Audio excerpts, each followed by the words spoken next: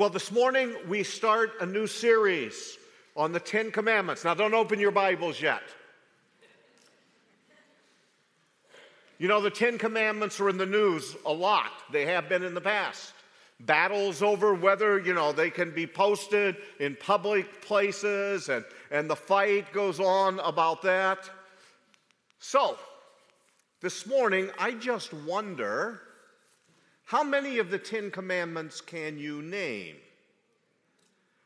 Now, this is what I'd like for you to do. If you have a piece of paper and a pen, I want you to number to 10 and see how many of them you can write out. If you have your phones with you, go to the notes section. Now, no cheating today. God's watching. So no cheating. You can get the notes section and see how many of them you can type in there. Or if you have neither paper nor a phone that you can do that, you can just run through them in your mind and then be honest in a few moments when we see how well we've done on this test. Now, I went to Erica this morning and asked her if she could give us some music to think by this morning. So she's going to play a little music here as I give you an opportunity to write out the Ten Commandments.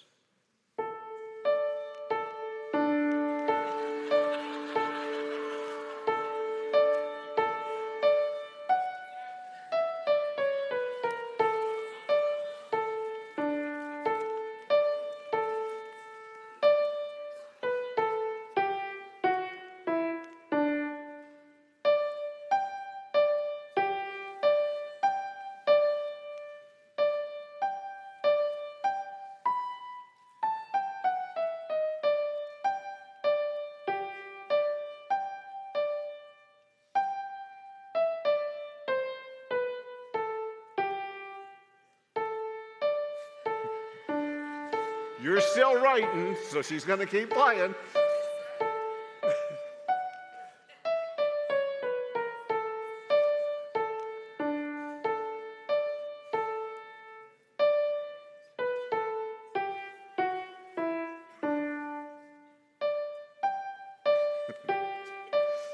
Last time through.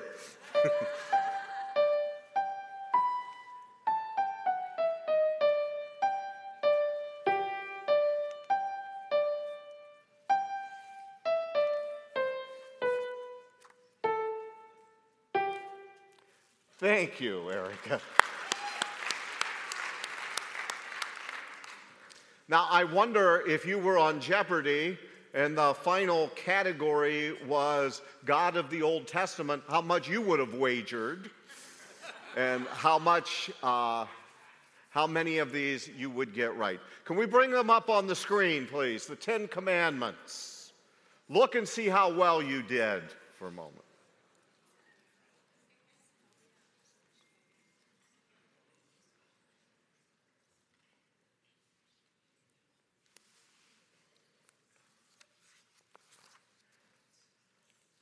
How many of you got all 10 of them? Stand up if you got all 10 of them. Stay standing for a moment for those of you that got all 10. Oh, not many of us this morning. All right. Take your Bibles now. Join me in Exodus chapter 20.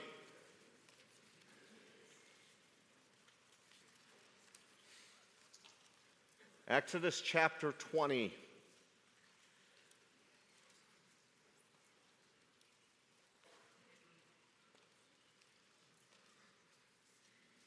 If you don't have a Bible or a phone to bring it up on, you'll see it on the screen.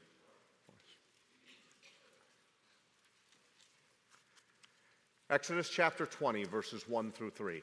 And God spoke all these words, saying, I am the Lord your God, who brought you out of the land of Egypt, out of the house of slavery. You shall have no other gods before me. This morning we begin a 10-week series on the Ten Commandments. We are going to take one commandment each week. You know, it's strange times in which we live today. Strange times when people would think it was dangerous to post the Ten Commandments in a school or in a courthouse and to have them where people could read them and see them. Recently, a Gallup poll was taken. 84% of Americans believe that the Ten Commandments are a valid guide to live by. And that's very encouraging until you find out in that same survey, only 30% of those polled could even name 3 of the commandments. So they're very important to guide our life, but we just don't know what they are. Mark Twain told the story of a man that he knew who memorized the Ten Commandments. And he told Mark Twain his ambition was to go to the Holy Land, stand on the mountain, and recite loudly the Ten Commandments. Twain replied, "Have you ever thought about just staying home and keeping them?" As we look at the Ten Commandments this morning, and much of this morning is going to be introductory as we talk about the commandments, I want us to see the Ten Commandments stated. The Ten Commandments stated. What are they? And once again, we're going to bring them up on the screen. And I'm going to ask you to stand with me, and we're going to read these together. Each week that I preach in here dealing with the Ten Commandments, we're going to read them together because repetition helps us in memorizing. So let's read them together. Do not worship any other gods. Do not make idols. Do not misuse the name of the Lord. Remember the Sabbath day and keep it holy. Honor your father and your mother. Do not murder. Do not commit adultery. Do not steal. Do not give false witness. Do not covet. You can be seated. These Ten Commandments are found here in Exodus chapter 20. Now, it may surprise some of you, but some groups number the Ten Commandments in different ways. What we just read together is typically the Ten Commandments that evangelicals recognize.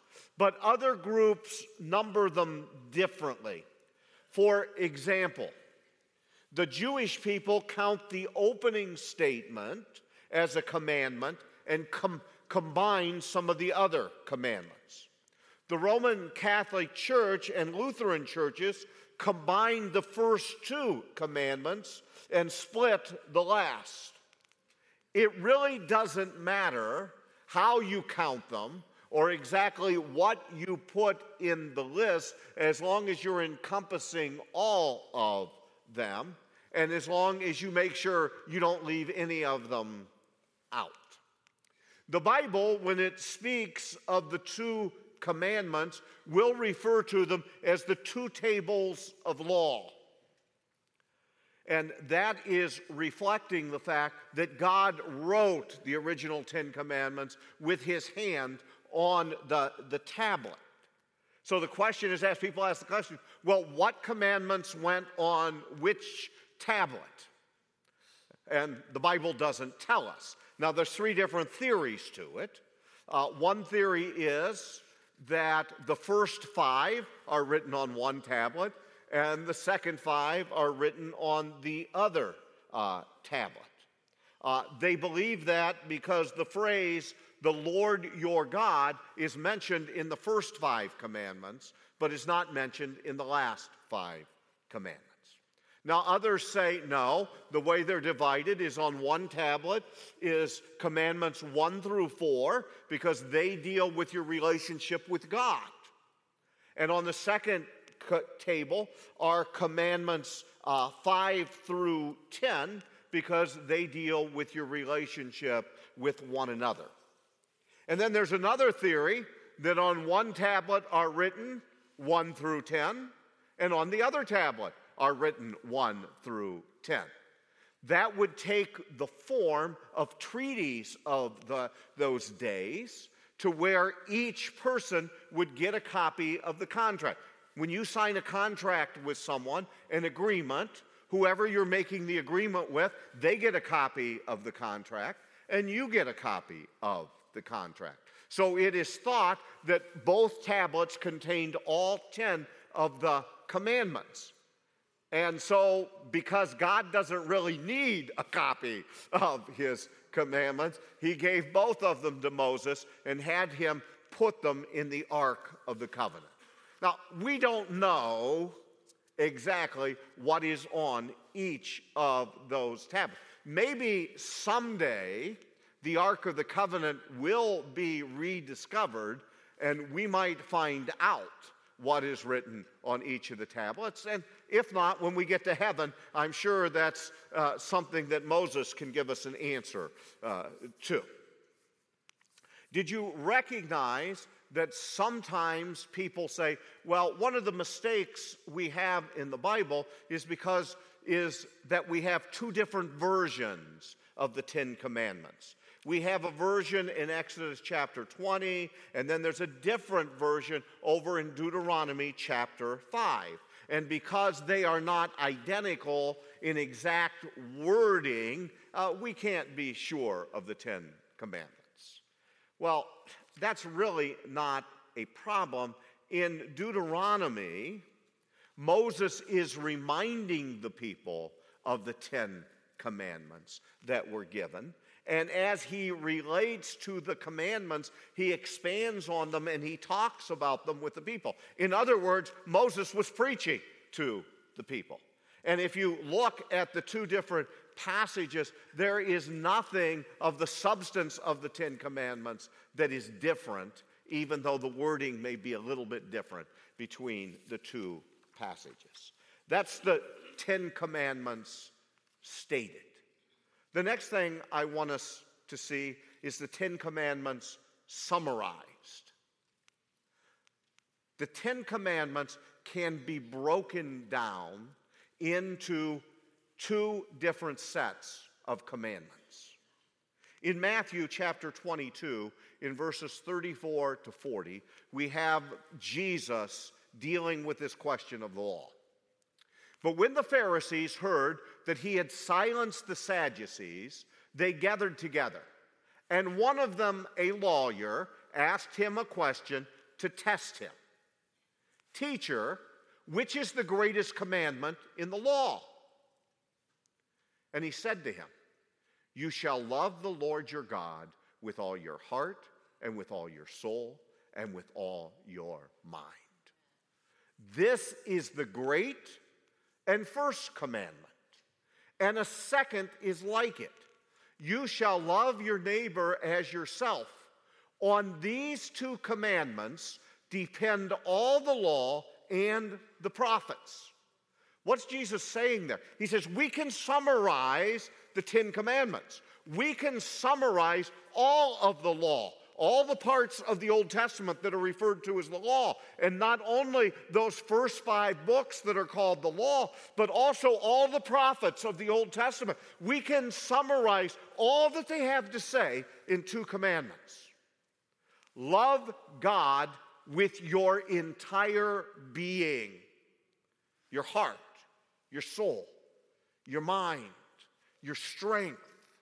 Different passages put it different ways, but it means to, with all that is within you, with all that we are to obey, honor, and worship God.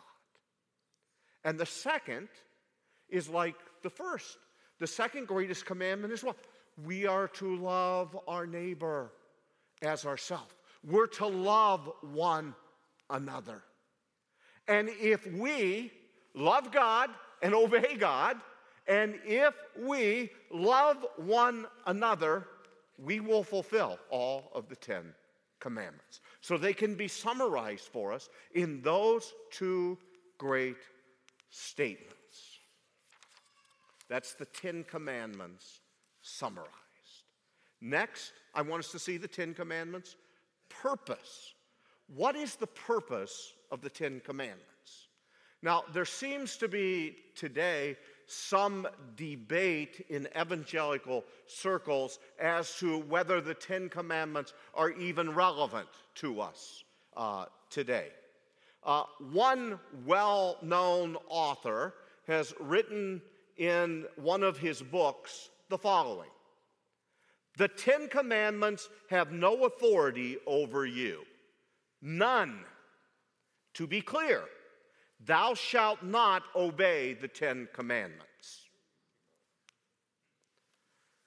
Now, I don't believe the author who wrote this would really say that you shouldn't obey any of the Ten Commandments. He just wants to make it clear that we're not under the law, but we are under grace, especially when 9 of the 10 commandments are repeated in the New Testament.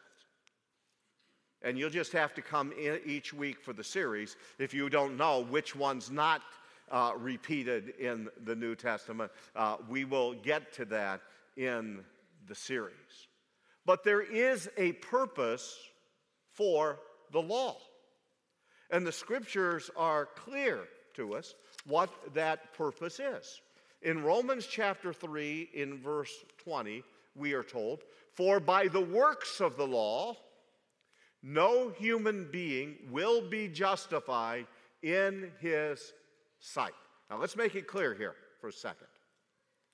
You will not be saved by keeping the Ten Commandments. First of all, there's nobody here who has perfectly kept all 10 of the commandments and never once broken any of them. So by striving to keep the law, you're not going to make it.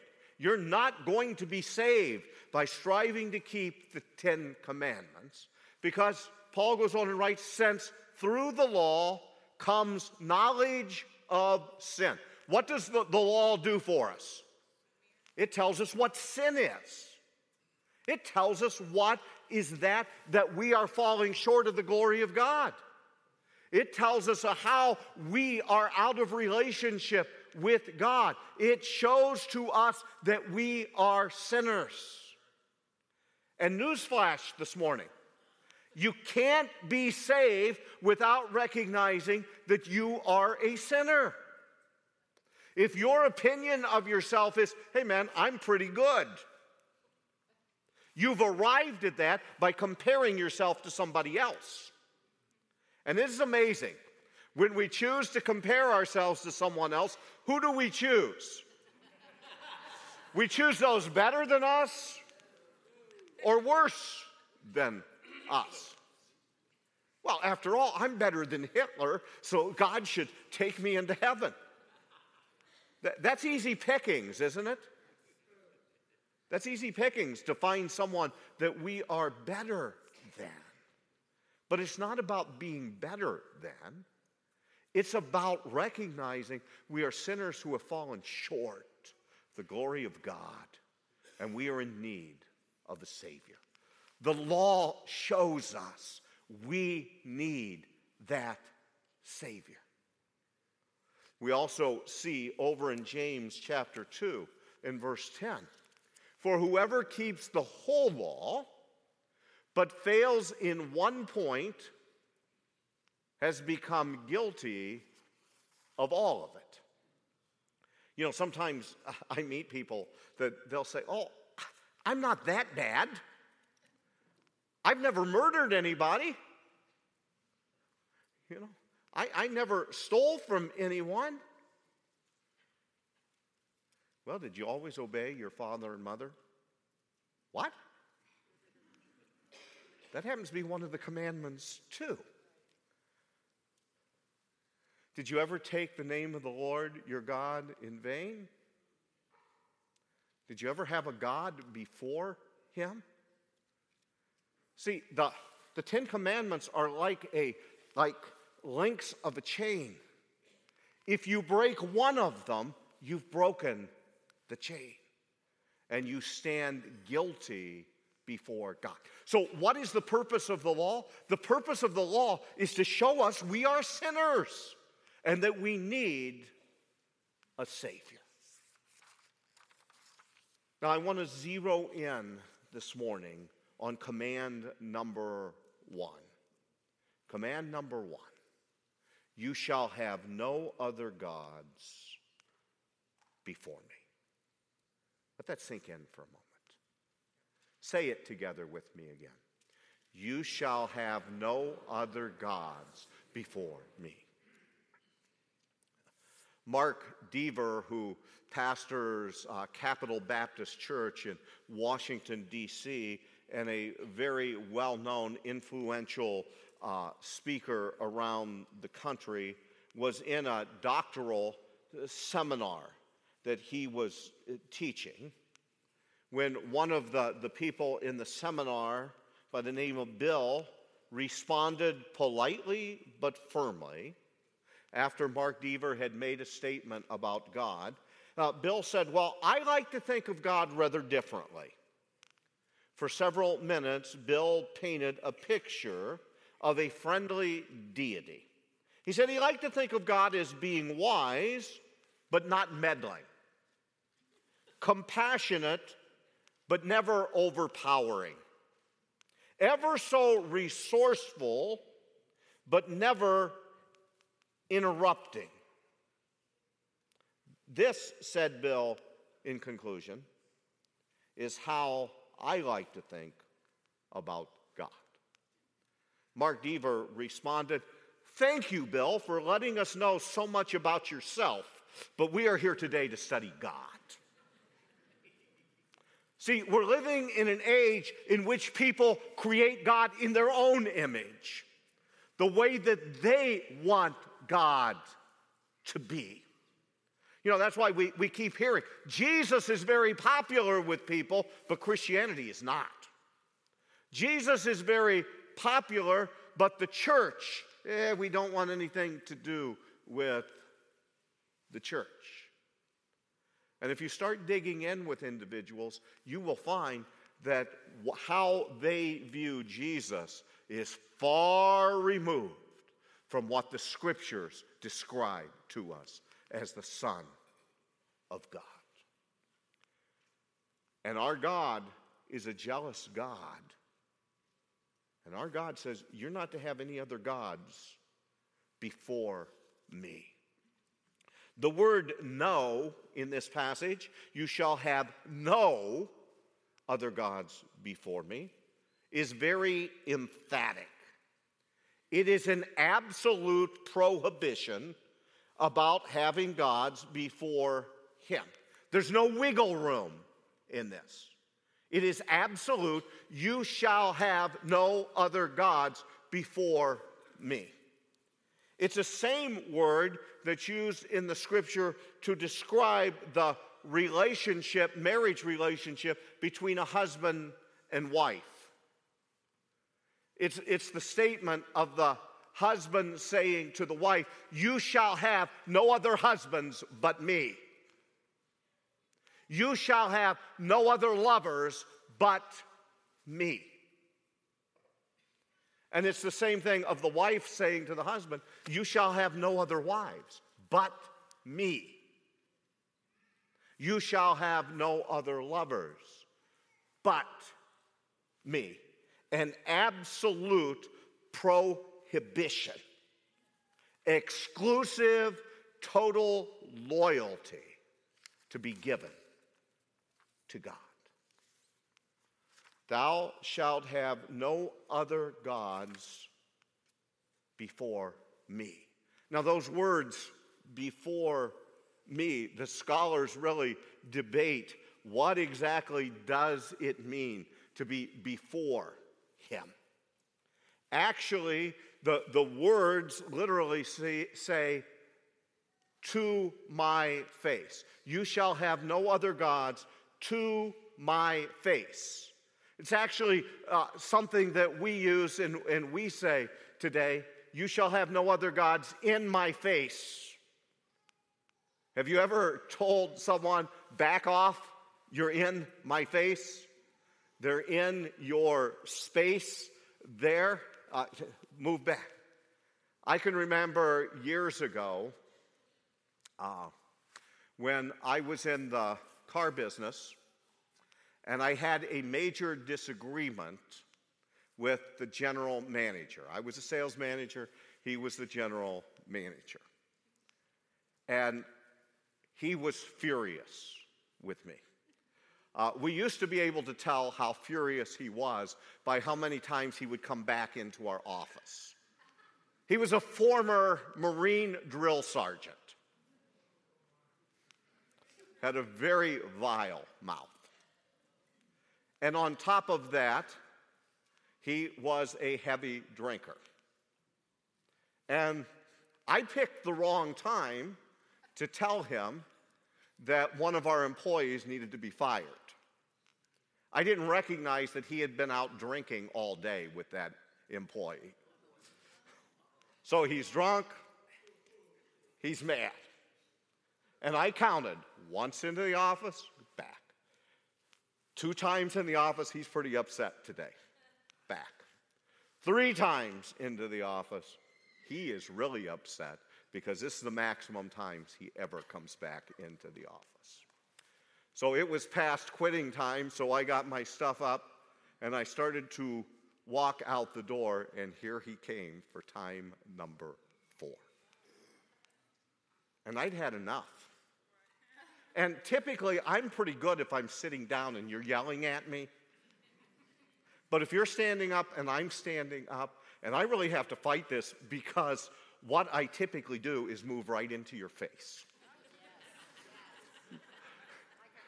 So I am face to face. Our noses are almost touching. He is screaming and yelling at me. The spit is flying. I mean, he is. And I wasn't backing down. I went face to face with him. I did not behave in a good Christian way. I confess that to you. I sinned that day. But I was in his face. We were face to face. God's saying, don't get in my face. Don't put anything in my face. There is nothing that comes between us. Nothing is more important to me. I am a jealous God. God will not tolerate us having other gods. You know, Israel always struggled with idolatry. You know, Abraham, who followed God, came out of a land of idolatry. Abraham's father worshiped idols. It's very likely that before God appeared to Abraham, that Abraham had worshiped idols. As we follow the Old Testament, you'll find that when Jacob and Rachel were fleeing from Rachel's father Laban, that Rachel took her father's gods and took them with her. Joshua, in his great speech to the nation of Israel, in which he says, choose this day who it is you're going to serve. Joshua tells them in his message, when the people say, we will serve the Lord, Joshua said to them, no, you won't. And no, you haven't. You have served gods of your own making. You have served the gods of the nations around you. And God will not let that go on. Finally, once the nation of Israel was taken into captivity for 70 years for their sins against God, it seems to have cured them of having idols and cured them of serving other gods. But today we want to make this message relevant for us. And the question is, what gods do we serve? What do we put before God? What do you love the most? Is it God? Or is it something else? Where do we commit most of our time? What do we give our efforts to? What are we focused on? What is it that would stand in the way of us serving God? Anything that we would put in the face of God. Anything that we would put before Him is another God. And we are to have no other gods before Him. See, the law shows us that we're sinners. And if we're all honest here this morning and completely transparent, we would all have to admit there are times that we have put other things before God. There are times when we have put something else face to face with our God, and we have chosen it. So we're convicted. We might say we're busted. We failed. But God sent His Son, who perfectly kept all of these 10 commandments, and then went to a cross and died for us so that we could be saved. If you recognize you're a sinner this morning, call on the Lord. For whoever calls on Him shall be saved. The Talabo people of Indonesia were being reached out by 2 missionary families from New Tribes Mission. They moved in and lived with them and learned their language. They began teaching them the scriptures, starting with the book of Genesis, which is the New Tribes methodology, and working from the Old Testament up to Christ. After the missionaries had taught the people the 10 commandments, a group of men from the tribe visited the missionaries at their hut. They said, "We're in big trouble with God. God's law tells us not to kill, but we have killed other men. God's law tells us not to steal, but we have stolen. We have broken God's commandments, but we did not know God commanded these things. From now on, we will keep God's commands." A couple of weeks later, they returned to the missionaries' hut. "We are now in really big trouble with God. Now we know God's commands, but we still break them." And that's why God gave us the 10 commandments, so that we will know we are sinners in need of a Savior. Aren't you glad if you know Him as Savior? Yes. Aren't you glad that He is compassionate and forgiving? And when we confess our sins and when we repent from our sins, He forgives us and puts us in right standing with God.